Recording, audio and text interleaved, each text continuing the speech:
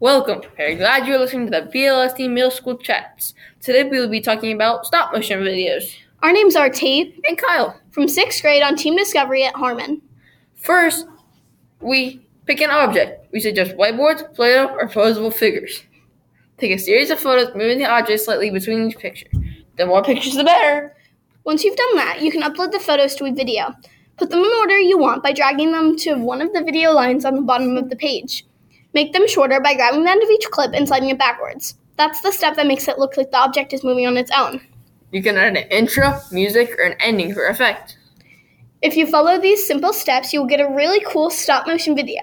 The samples attached were made by people on our team, and they will show you a variety of methods and objects. I really like this project because you can express yourself and there's lots of different options. I really enjoyed this project because you can either you can do something super hard or artistic or creative, or you could just do something super simplistic and make it look really cool. Please check the show notes below to see the full directions and examples.